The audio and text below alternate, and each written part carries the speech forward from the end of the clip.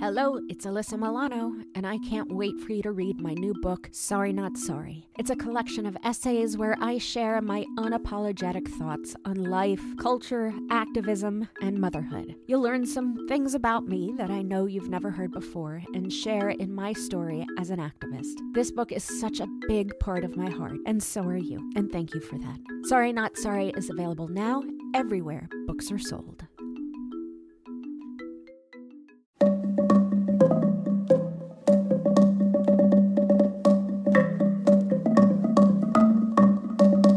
Hi, I'm Alyssa Milano, and this is Sorry Not Sorry.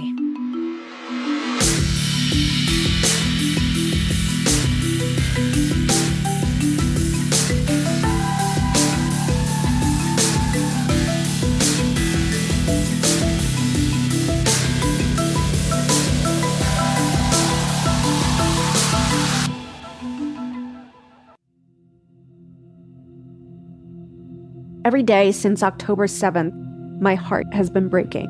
The unconscionable terrorist attack on Israel killed so many innocents. And yet, in the Israeli response, many times more innocents in Gaza have been killed. Across the region, children and civilians are suffering and dying unnecessarily.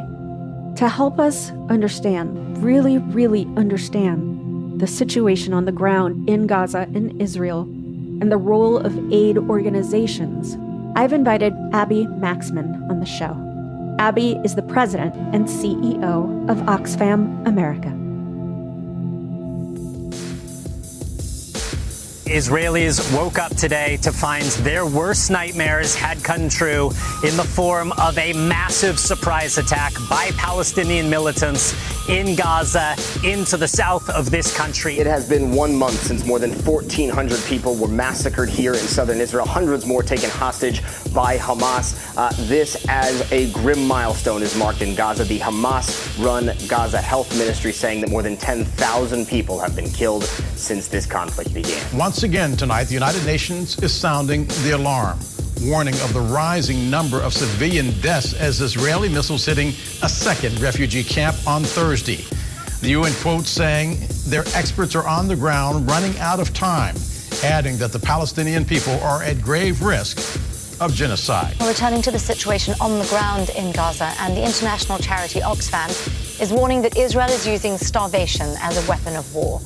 It says just 2% of the regular food supply has been delivered to Gaza since Israel's siege on the territory. I'm Abby Maxman, and I am fighting to protect civilians in Gaza and Israel. Sorry, not sorry. Abby, thank you so much for joining us today on Sorry Not Sorry. Can you just tell my listeners a little bit about who you are and the work that you do? Thanks so much, Alyssa. My name's Abby Maxman. I'm the president and CEO of Oxfam America. Oxfam is a global organization that fights inequality to end poverty and injustice. And I'm here today talking about our work in Israel and Palestine. You know, I was taken by your sorry, not sorry statement because it doesn't feel like protecting civilians. It doesn't feel like anyone should ever have to apologize for that. That should just be the norm, right? It's such a fraught subject. And I want to start with a question that might seem obvious, but I want to lay it out there because we know that people have and will continue to make accusations about this. Does Oxfam hold a position that is either anti-Israel or anti-Palestine? The short answer is no. Oxfam has long worked with Palestinian and Israeli partner organizations in the region to fight inequality and injustice. And Oxfam has consistently condemned Hamas's brutal attacks and taking of hostages on October 7th, as well as Israel's complete siege of the Gaza Strip announced the following day. And we are unwavering in our calls for a ceasefire, access to humanitarian aid, the release of all hostages, and an end to this cruel and illegal siege in Gaza. And really, above all, the violence and cycles of violence must end in order to protect civilians. I just want to back up for a second because obviously Oxfam was in this area before October 7th. So I just want to talk about the work that Oxfam did in Israel and Gaza prior to October 7th and the terrorist attack. Oxfam has worked for decades in the region and with both Palestinian and Israeli partner organizations, and we've been focusing on promoting economic opportunities and protecting women from gender-based violence. We've been unequivocal in advocating for an end to the occupation and a just and durable solution to the conflict, and the notion that peace must always be rooted in the recognition of human rights and dignity of all Israelis and Palestinians. Our work really spans the ongoing work, such as working with local organizations to repair and rebuild water and sanitation infrastructure. We repair wells and solar energy systems to help farming families, and we distribute cash and food and bedding and hygiene items when it's needed. We've long supported small businesses and farmers to find the resources they need to succeed, and also having a voice in the decisions that affect their lives and livelihoods. And we've really been particularly focused on helping women to take up non-traditional roles in their farms and their families and businesses and community leadership. So it's been a range of work, Alyssa. And now, currently, we've been working with two partner organizations inside Gaza who have been able to, despite the bombs and everything that's going on around them, to provide some support, not at the levels needed, to local communities. And I'd love to talk more about them if there's interest too. Absolutely. I want to just get an idea of what happens inside these incredible organizations when something is unfolding, like October 7th. There obviously horrific terrorist attack aimed primarily at civilians on October 7th that killed 1,400 people in Israel and resulted in taking 240 hostages. Tell me about the partner organizations that Oxfam works with in this region. Well, we work historically with quite a number of Israeli and Palestinian partners, but right now in Gaza, we have two partner organizations who we have a long relationship with who've been able to start to maintain some ability to help local communities in need. And it's really remarkable that our staff and our partners are able to do that under the current conditions. Two of those organizations are the Palestine Medical Relief Society and the Culture and Free Thought Association. These are two of the largest health and human rights organizations in Gaza. And they have been delivering family hygiene kits and cash for food, although there's very little available, but people have nothing. And so we've been trying to scale up just whatever we can with these organizations. And they have a long, incredible experience in Gaza. And just, I know it's a question that we get a lot about, to your issue of trust. How do we know our organizations and our work is delivering to the people in need? And these are established, independent, well-vetted, non-governmental organizations in Gaza. They have supplies and networks prior to this. We've worked with them to do as much as possible in these very difficult circumstances. We're talking about human beings, and they are there to help each other. First responders helping each other in the time of need. They are no different than any of us in that regard. And they are going to make sure they're getting the supplies that we're able to get there to the people in most need.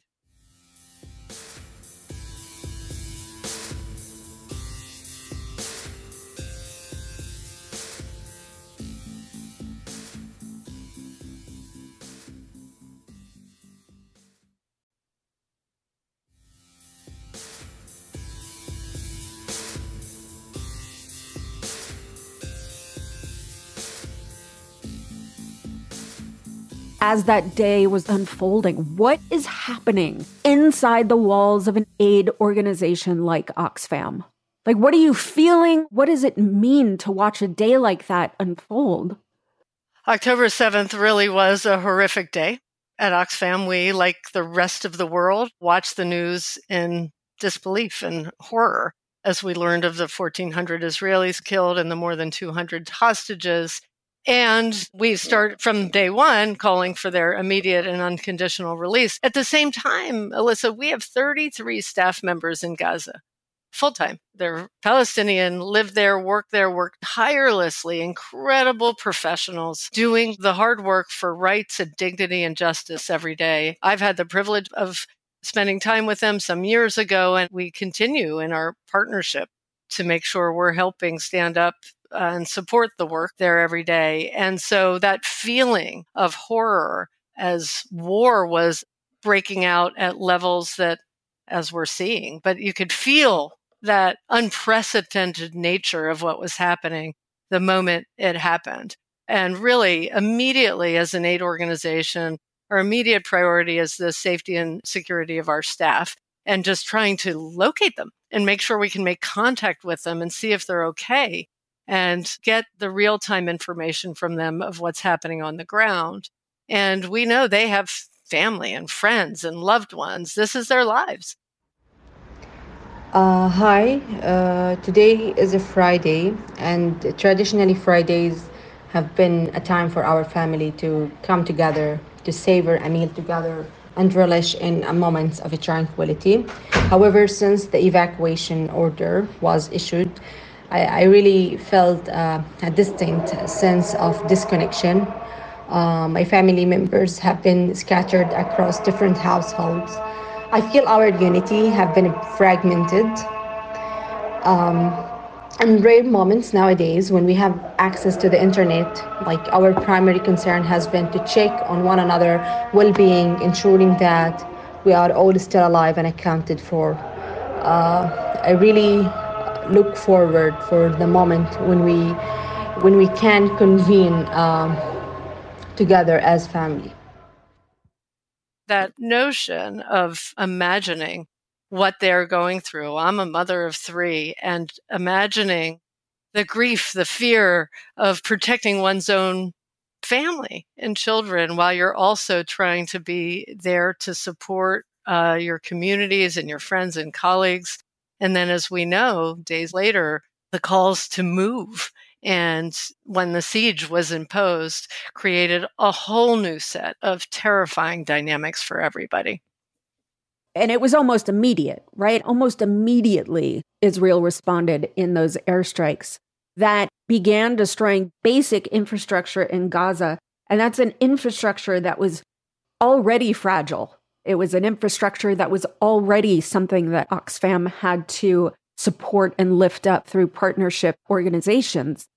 It also cut off food, fuel, medicine, electricity, water. What am I missing? Basically, all the necessities for life. What impact does that have on Gaza that already had such a fragile infrastructure? It's devastating. I've almost run out of adjectives to describe. It's a humanitarian catastrophe unfolding at unprecedented, enormous proportions. I've spent my career in the field of international humanitarian relief and development, and I've worked in conflict and post-conflict settings, including in Gaza and the West Bank and OPTI, as we call it, Occupied Palestinian Territory in Israel. And it is just staggering what's going on. You've named everything. Imagine overnight that cutoff of food, fuel, medicine, electricity, access to healthcare. If you're on insulin, that goes away. Your ability to get anything that you need to survive for the basic necessities are just gone.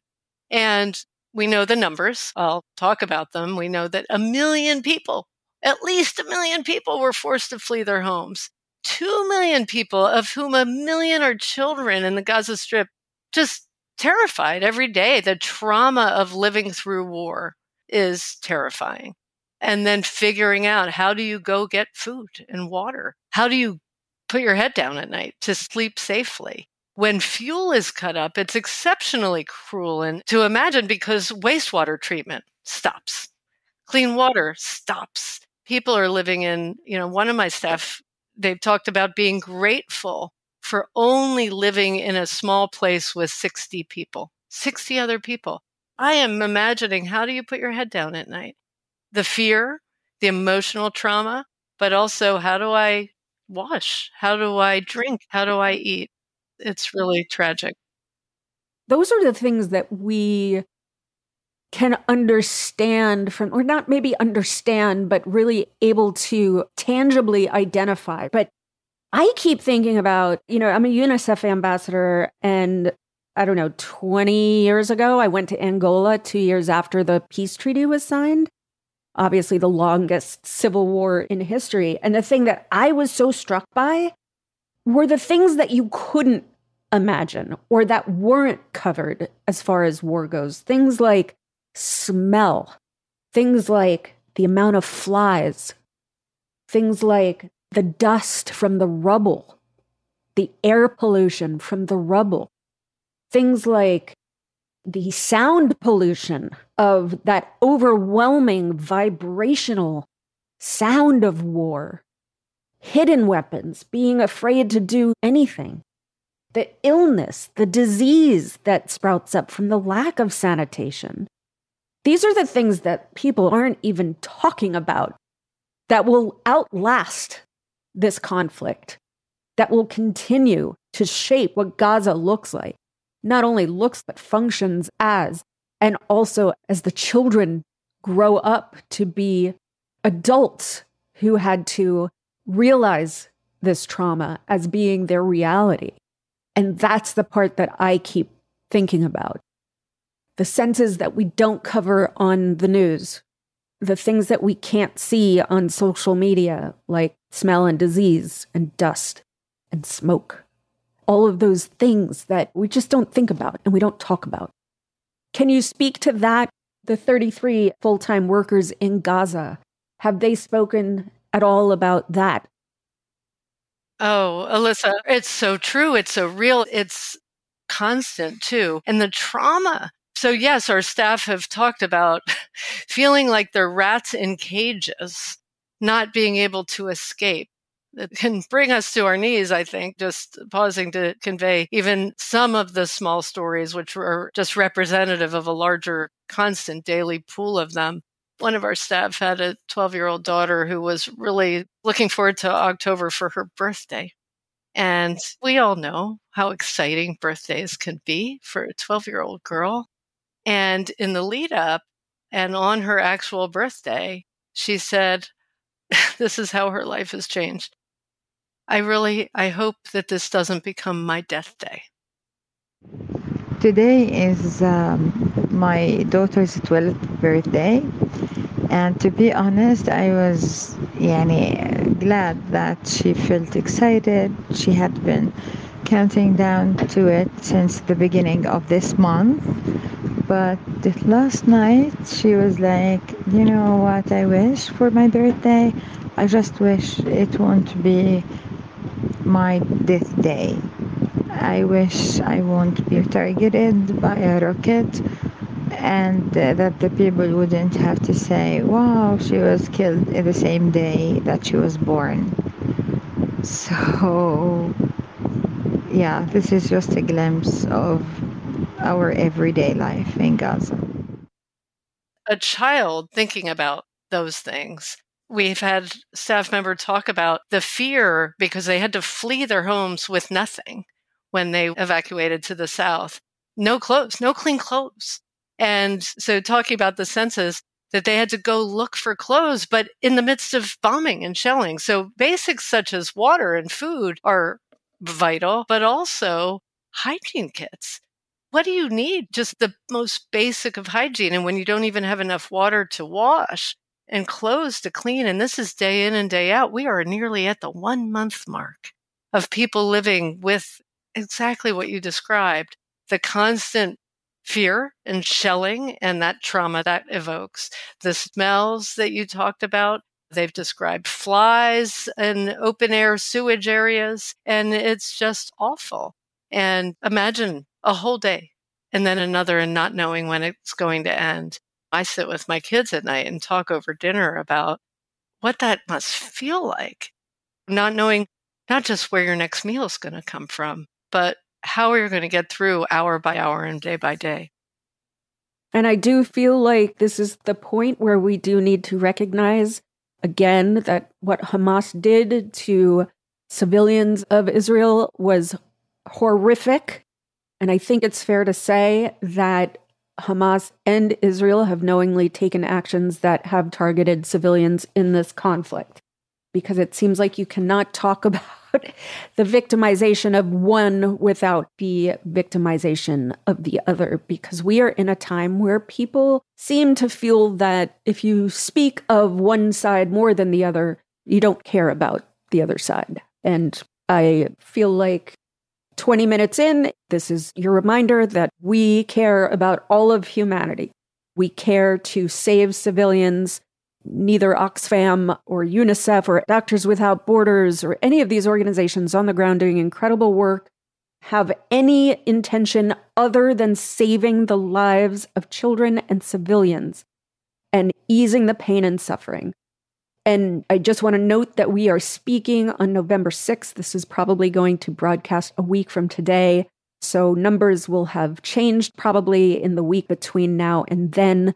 So also excuse that to anyone who's listening who thinks that we are spreading misinformation. There are many people, including elected officials and political broadcasters, who say the casualty numbers coming out of Gaza are lies being told by Hamas, who controls the Palestinian health services in Gaza. Tell us how you come by the casualty numbers and why you feel that they are trustworthy. As you say, as of today, and we know that those are changing every day, we rely on the United Nations Office for the Coordination of Humanitarian Affairs, known as OCHA, to get that third-party independent data verified. And as of now, time of recording, there have been more than 9,700 people killed in Gaza, according to their data, in addition to the confirmed 1,400 Israelis killed. We know that we're hearing both sides actually talking about higher numbers, but we rely on the UN Office of the Coordination for Humanitarian Affairs. And I think we can't talk about this conflict as it stands in 2023 without acknowledging what role propaganda is playing in this. Both Hamas and Israel have engaged in propaganda, which has obscured the truth around events to the point where it's hard to even decipher what's happening. How does this affect your ability to work in the region and spread necessary information around the world? And tell me about those partner organizations that you rely on to help you sort through the information. Misinformation and disinformation are huge problems. And the polarization we are seeing amplified in social media is really making it harder to acknowledge what I see. And I think we all can see as the truth here is that we can hold space and prioritize civilians on both sides of a conflict.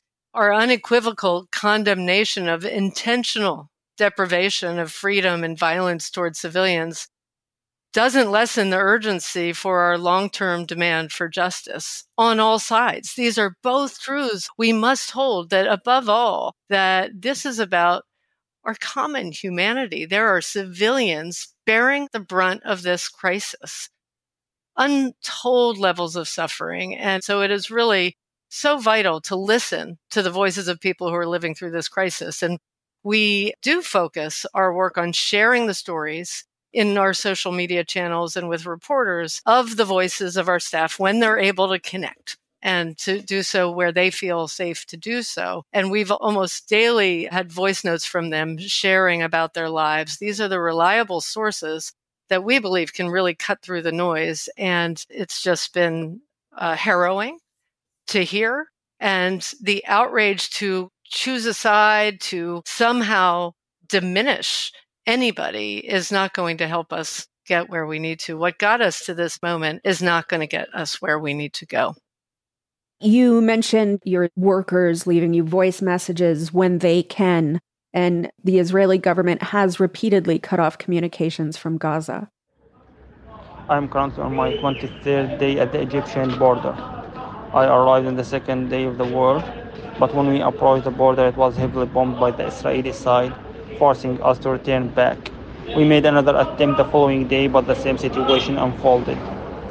We were placed near to the border in Sheikh Zayed area where we are stuck now and unable to move because we didn't have our passports with us. These 23 days have felt like 23 years, where time seems to stand still, and we are in a state of just waiting. Being separated from your family in these dire times is incredibly painful. This is the time where they need you and you need them. You need to hold your children in your arms, talk with them, and try to calm them down. It's really a distressing reality. All we can do here is to follow the news and await for any updates about the border. The daily struggle we are facing in checking on our people and families in Gaza is really compounded by the weak and bad communication on both sides, which leaves us with endless worries all the time. There were 2 days we lost a connection with our families during the telecommunication blackout in Gaza Strip, where we couldn't receive any information about our families.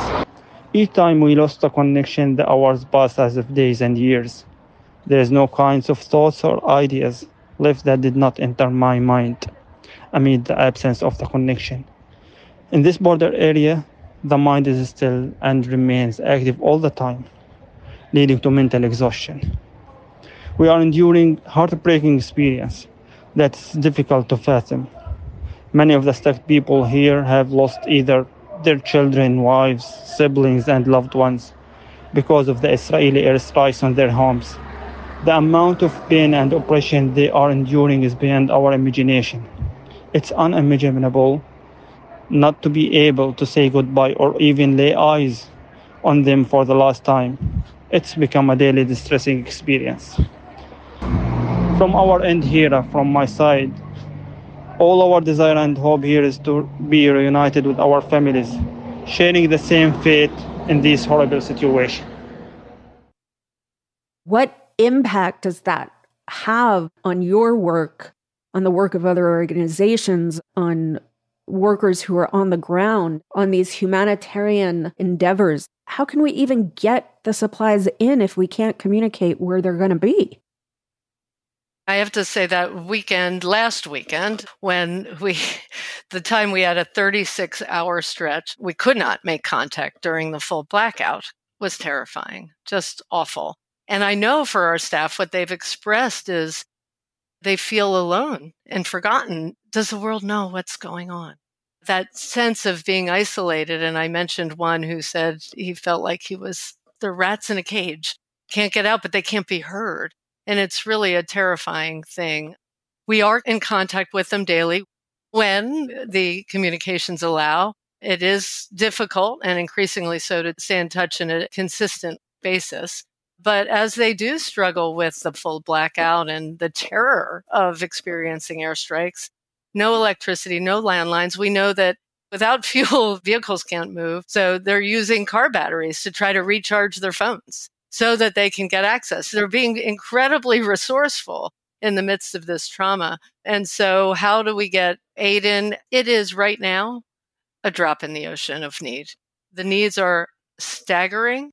The trucks that have started to go in, everybody's grateful that there is some opening. But before the crisis, the number of trucks providing relief into the Gaza Strip every day was well over 100. And so that was before a crisis of this proportion. And as you described, the senses of rubble and everything that's happening all around, it's just practically nothing against the backdrop of the need. So coordination, communication, and logistics are all incredibly complicated and constrained. And we're just preparing for the moment when it's safe enough. And I know our staff are saying that, when it's safe enough for them to be able to scale up a response. But in the meantime, the suffering, the terror, the death, and the despair is staggering.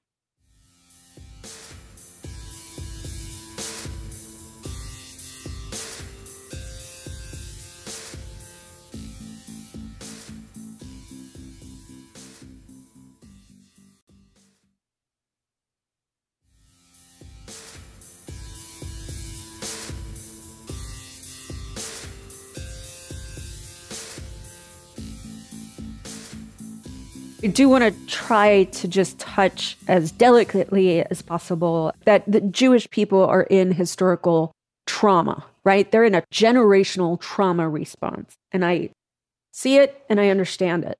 Maybe not understand it, but I see it and I can wrap my head around it. I also think that there is a trauma response going on for the Palestinians.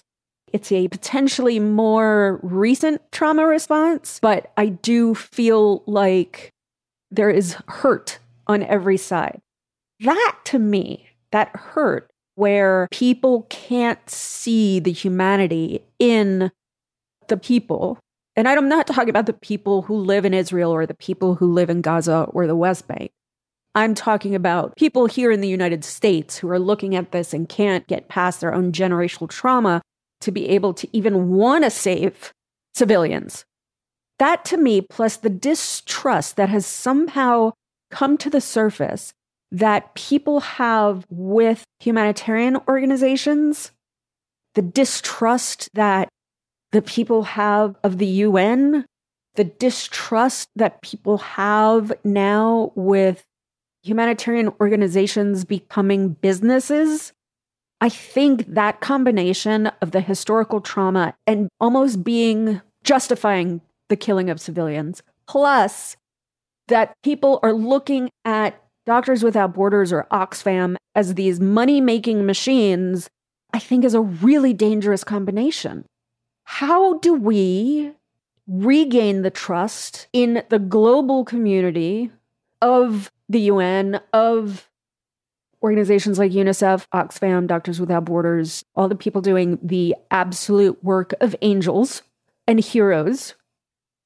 How do we regain the trust of these institutions? And I guess that's the problem, is that people look at them as institutions. But if humanitarian organizations aren't doing the work and we don't trust them to do the work, and we can't get over our own pain and trauma, how do we work towards peace ever? Yeah, you're talking about so many big, important issues and that intergenerational trauma on both sides. Certainly Palestinians and Israelis and the Jewish people all carry that. We all carry it.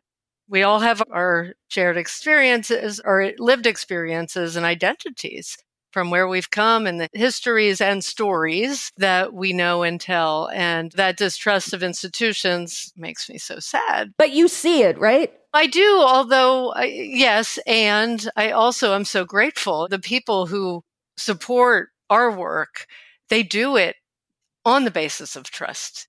They understand that we have the commitment, experience, knowledge, systems, because people want accountability. There's a funny tension between wanting us to do good, but also wanting to assure the excellent stewardship of the resources we're entrusted with. And so you need some systems and processes to do that and to hold that trust. And I like to believe that those who do support us, or those who are interested in learning more and who do care about human rights and dignity and security and our common humanity, they come with us in our work by taking action, by signing petitions, by donating their time and their money to making sure that we are enabled to do the work and to support the communities who are most affected at times like these and collaborate with our partners.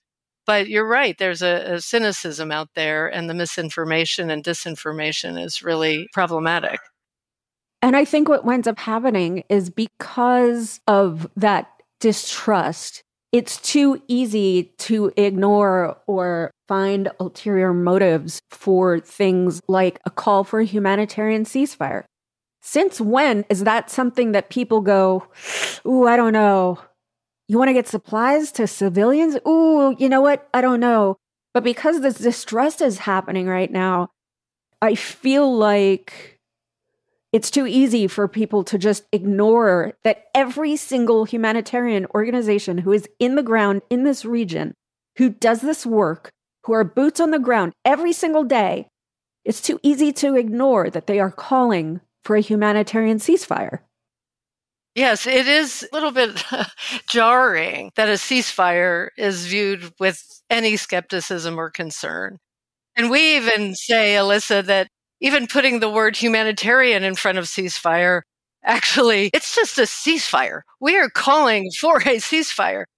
We know that what is unfolding before us did not start on October 7th, but the events of that day have made it clearer to us than ever before that we can choose either the zero-sum path where everyone loses, where humanity suffers, where Palestinians and Israeli civilians lose.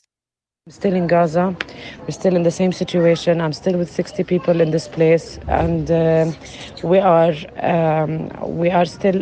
just ran out of some essential food items. We are getting some support. We are now looking for more items in Khan Yunis area. It's very dangerous though to move because of the bombings.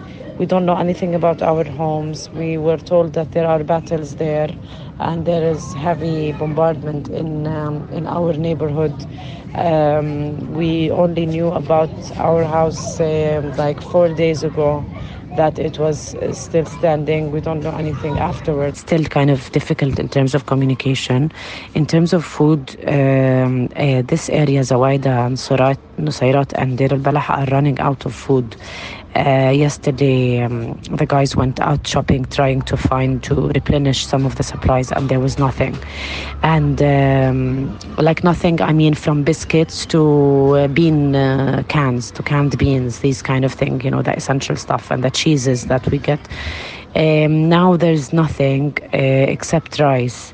Even the pastas are running out. They are now going to Khan Yunis, and hopefully they'll come back safely to try and get some support that we got through another organization that is delivering food parcels to its employees, and that's also good to know, because some are actually sending to their employees packages. So they are going to bring, and they are going to try to find some food items. Because of political failure, or we find a new radical push for peace. And I know that sounds, all sorts of pie in the sky utopia, but what this notion, revenge begets revenge. Violence begets violence. Who wants that?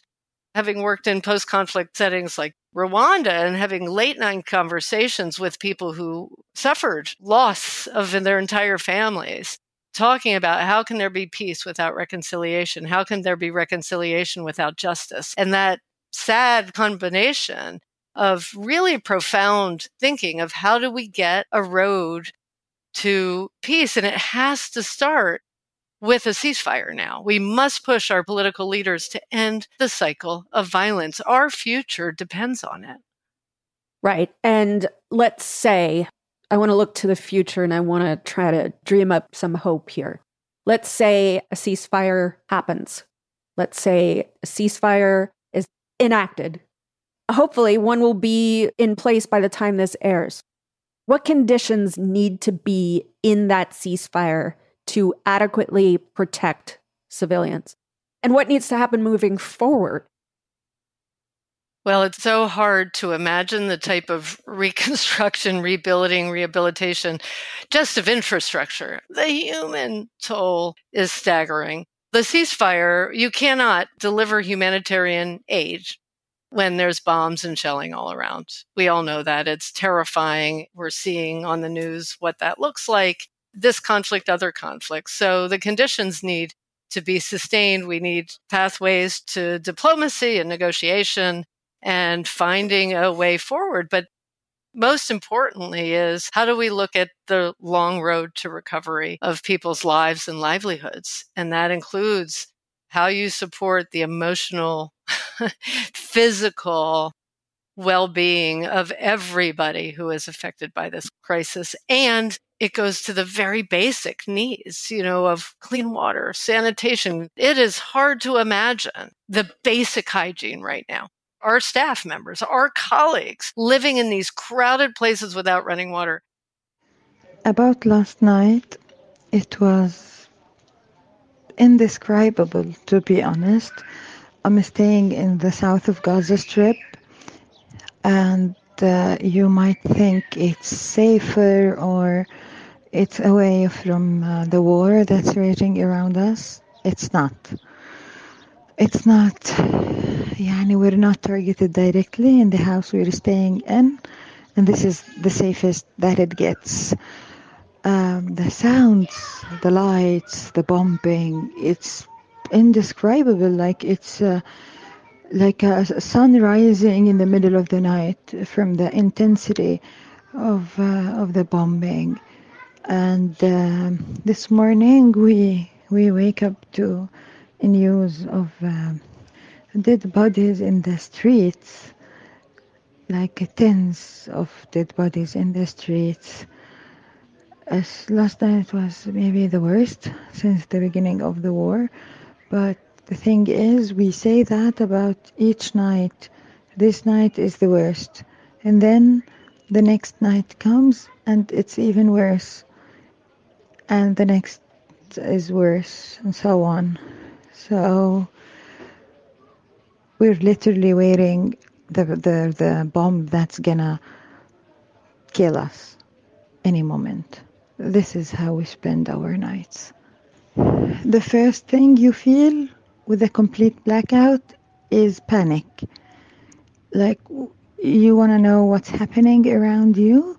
You hear everything like bombing and sounds and the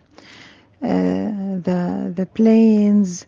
It's a war, like the sounds of war raging around you, but you don't know the explanation of these sounds. You don't know where, you don't know who's hit, you don't know who survived. You can't check on your family, on your friends.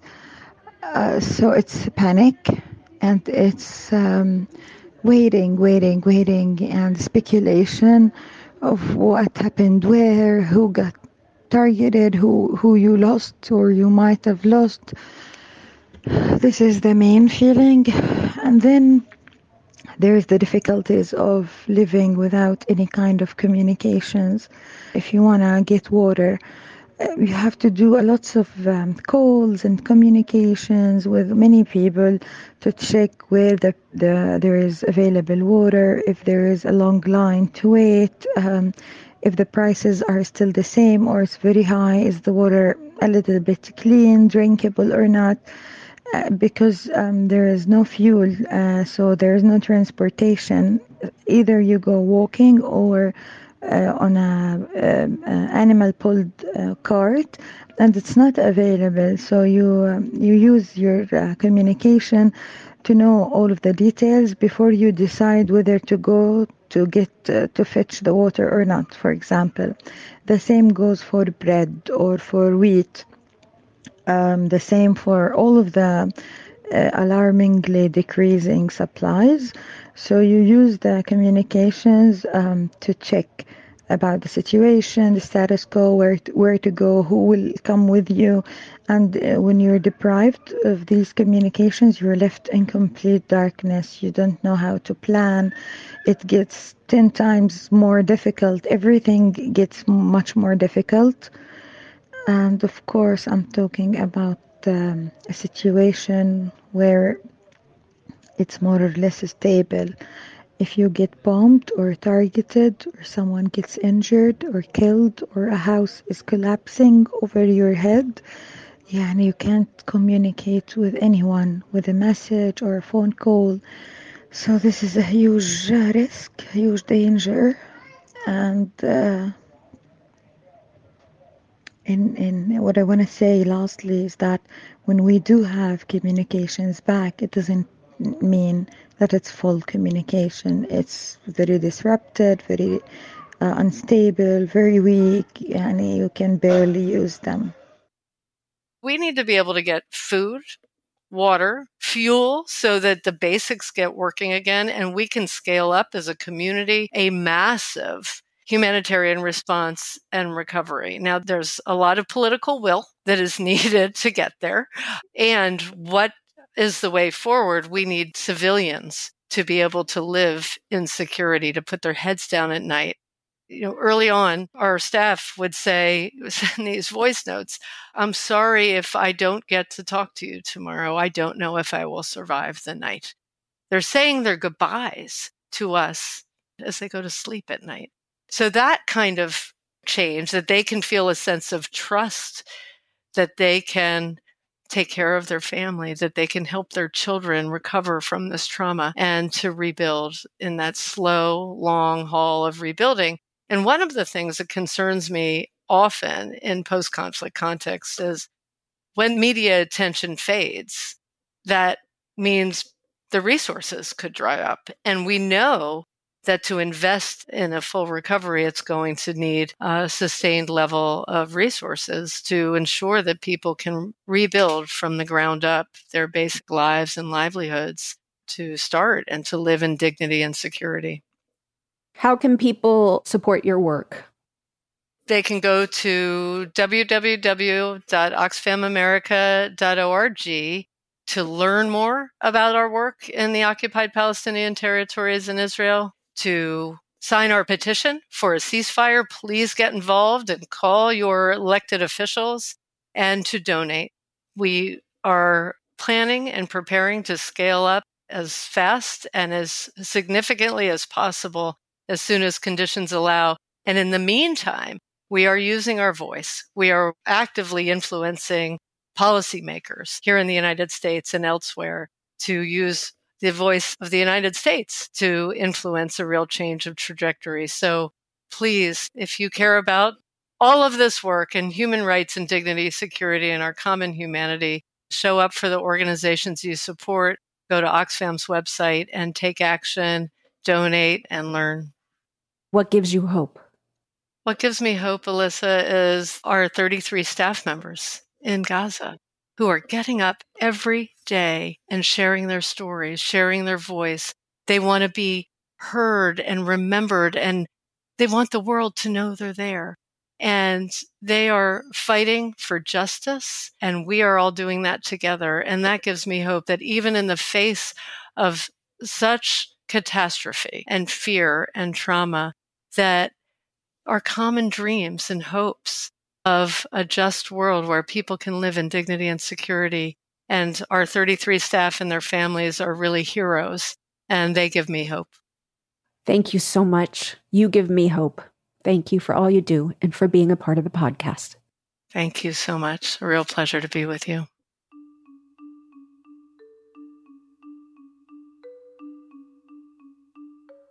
If there's any chance of us being able to act constructively to do something, it will require an admission of complexity and maintaining what on the surface may seem contradictory ideas. That what Hamas did was horrific and there's no justification for it. And what is also true is that the occupation and what's happening to Palestinians is unbearable. And what is also true is that there is a history of the Jewish people that may be dismissed unless your grandparents or your great-grandparents or your uncle or your aunt tell you stories about the madness of anti-Semitism. And what is true is that there are people right now who are dying who have nothing to do with what Hamas did. And what is true, right? I mean, we can go on for a while. And the problem with the social media and trying to TikTok activism and trying to debate this on that is you can't speak the truth. You can pretend to speak the truth. You can speak one side of the truth.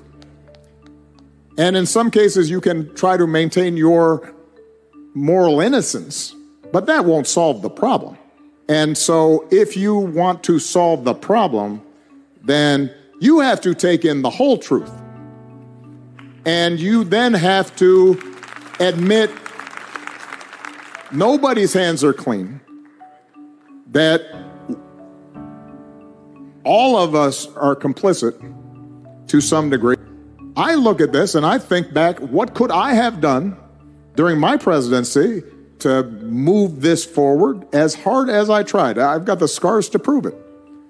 But there's a part of me that's still saying, well, was there something else I could have done? That's the conversation we should be having. Not just looking backwards, but looking forward. And that can't happen if we are confining ourselves to our outrage. I would rather see you out there talking to people, including people who you disagree with. If you genuinely want to change this, then you've got to figure out how to speak to somebody on the other side and listen to them and understand what they are talking about and not dismiss it. Because you can't save that child without their help. Not in this situation.